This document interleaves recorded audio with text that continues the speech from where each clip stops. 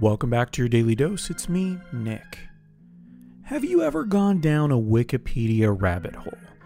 Sometimes they lead to this time vortex. You look up one thing, then somehow, suddenly, you're going through all of the Orlando Magic draft picks of the last 25 years, and it's past your bedtime.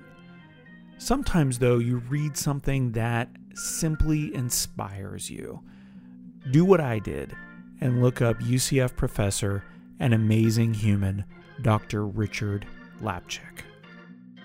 I get that Wikipedia isn't necessarily the best place to go to learn or to get facts, right? Like you should always back it up. You should back it up for sure. But I think if you were to go out there and check most of the data out there, I think most, meaning like 51%, or more, is true, is real. Yeah.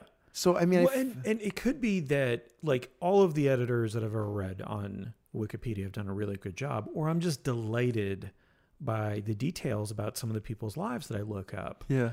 But I noticed you had put Dr. Richard Lapkus as one of the things you wanted to talk about. I don't know the context, but I was like, that name sounds familiar. And I looked it up and I remembered that. So he's over at UCF.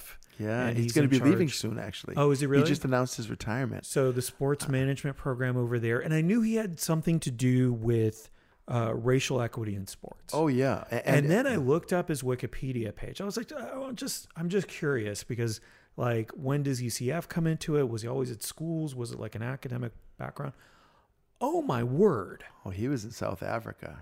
Dude, and he was attacked on several occasions. They carved the N-word into his stomach. I mean, just as like a lover of black people. Because of what he did to what he was doing protesting wise, what he was doing, and just his day-to-day activities. He's a brilliant, brilliant man. And I first encountered Dr. Lapchick at the Holocaust Memorial Resource. Did I say Lapkus? I meant Lapchick. You may have Sorry. Lapchick, yeah.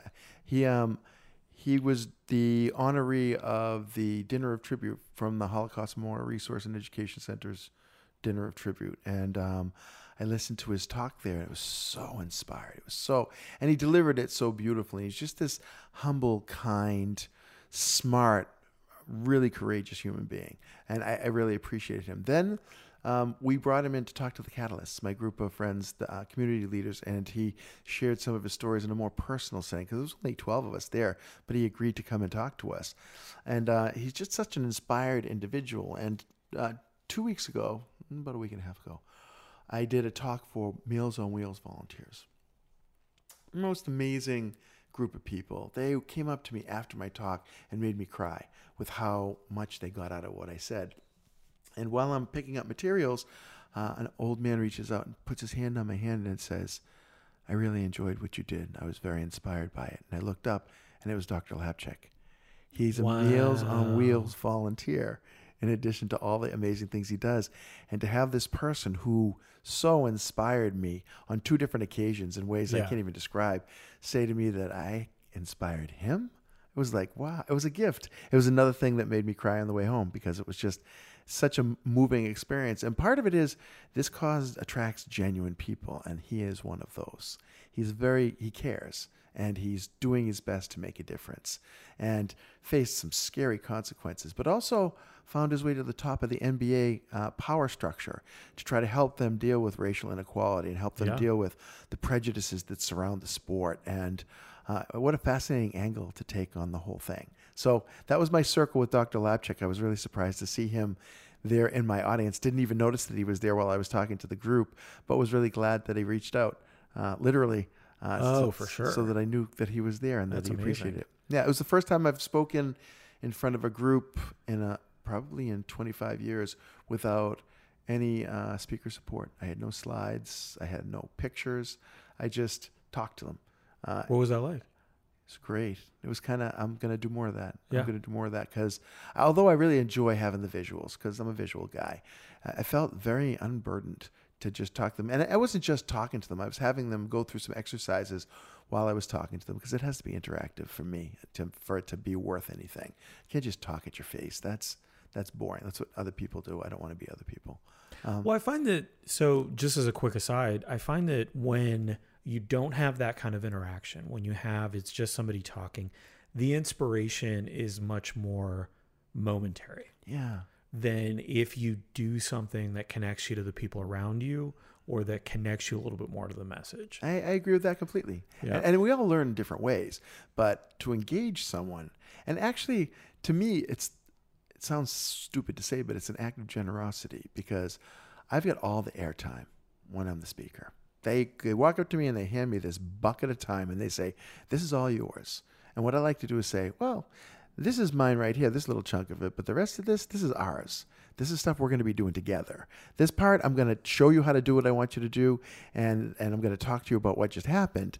But most of it is you doing it and experiencing it, and you would be able to tell the story yourself of what you learned and what you did. Yeah. You know, I'm getting ready to go over to UCF and teach an improv class this week, which is going to be really kind of cool because I'll have probably 30 students at UCF who are also fans of improv and improv performers on campus.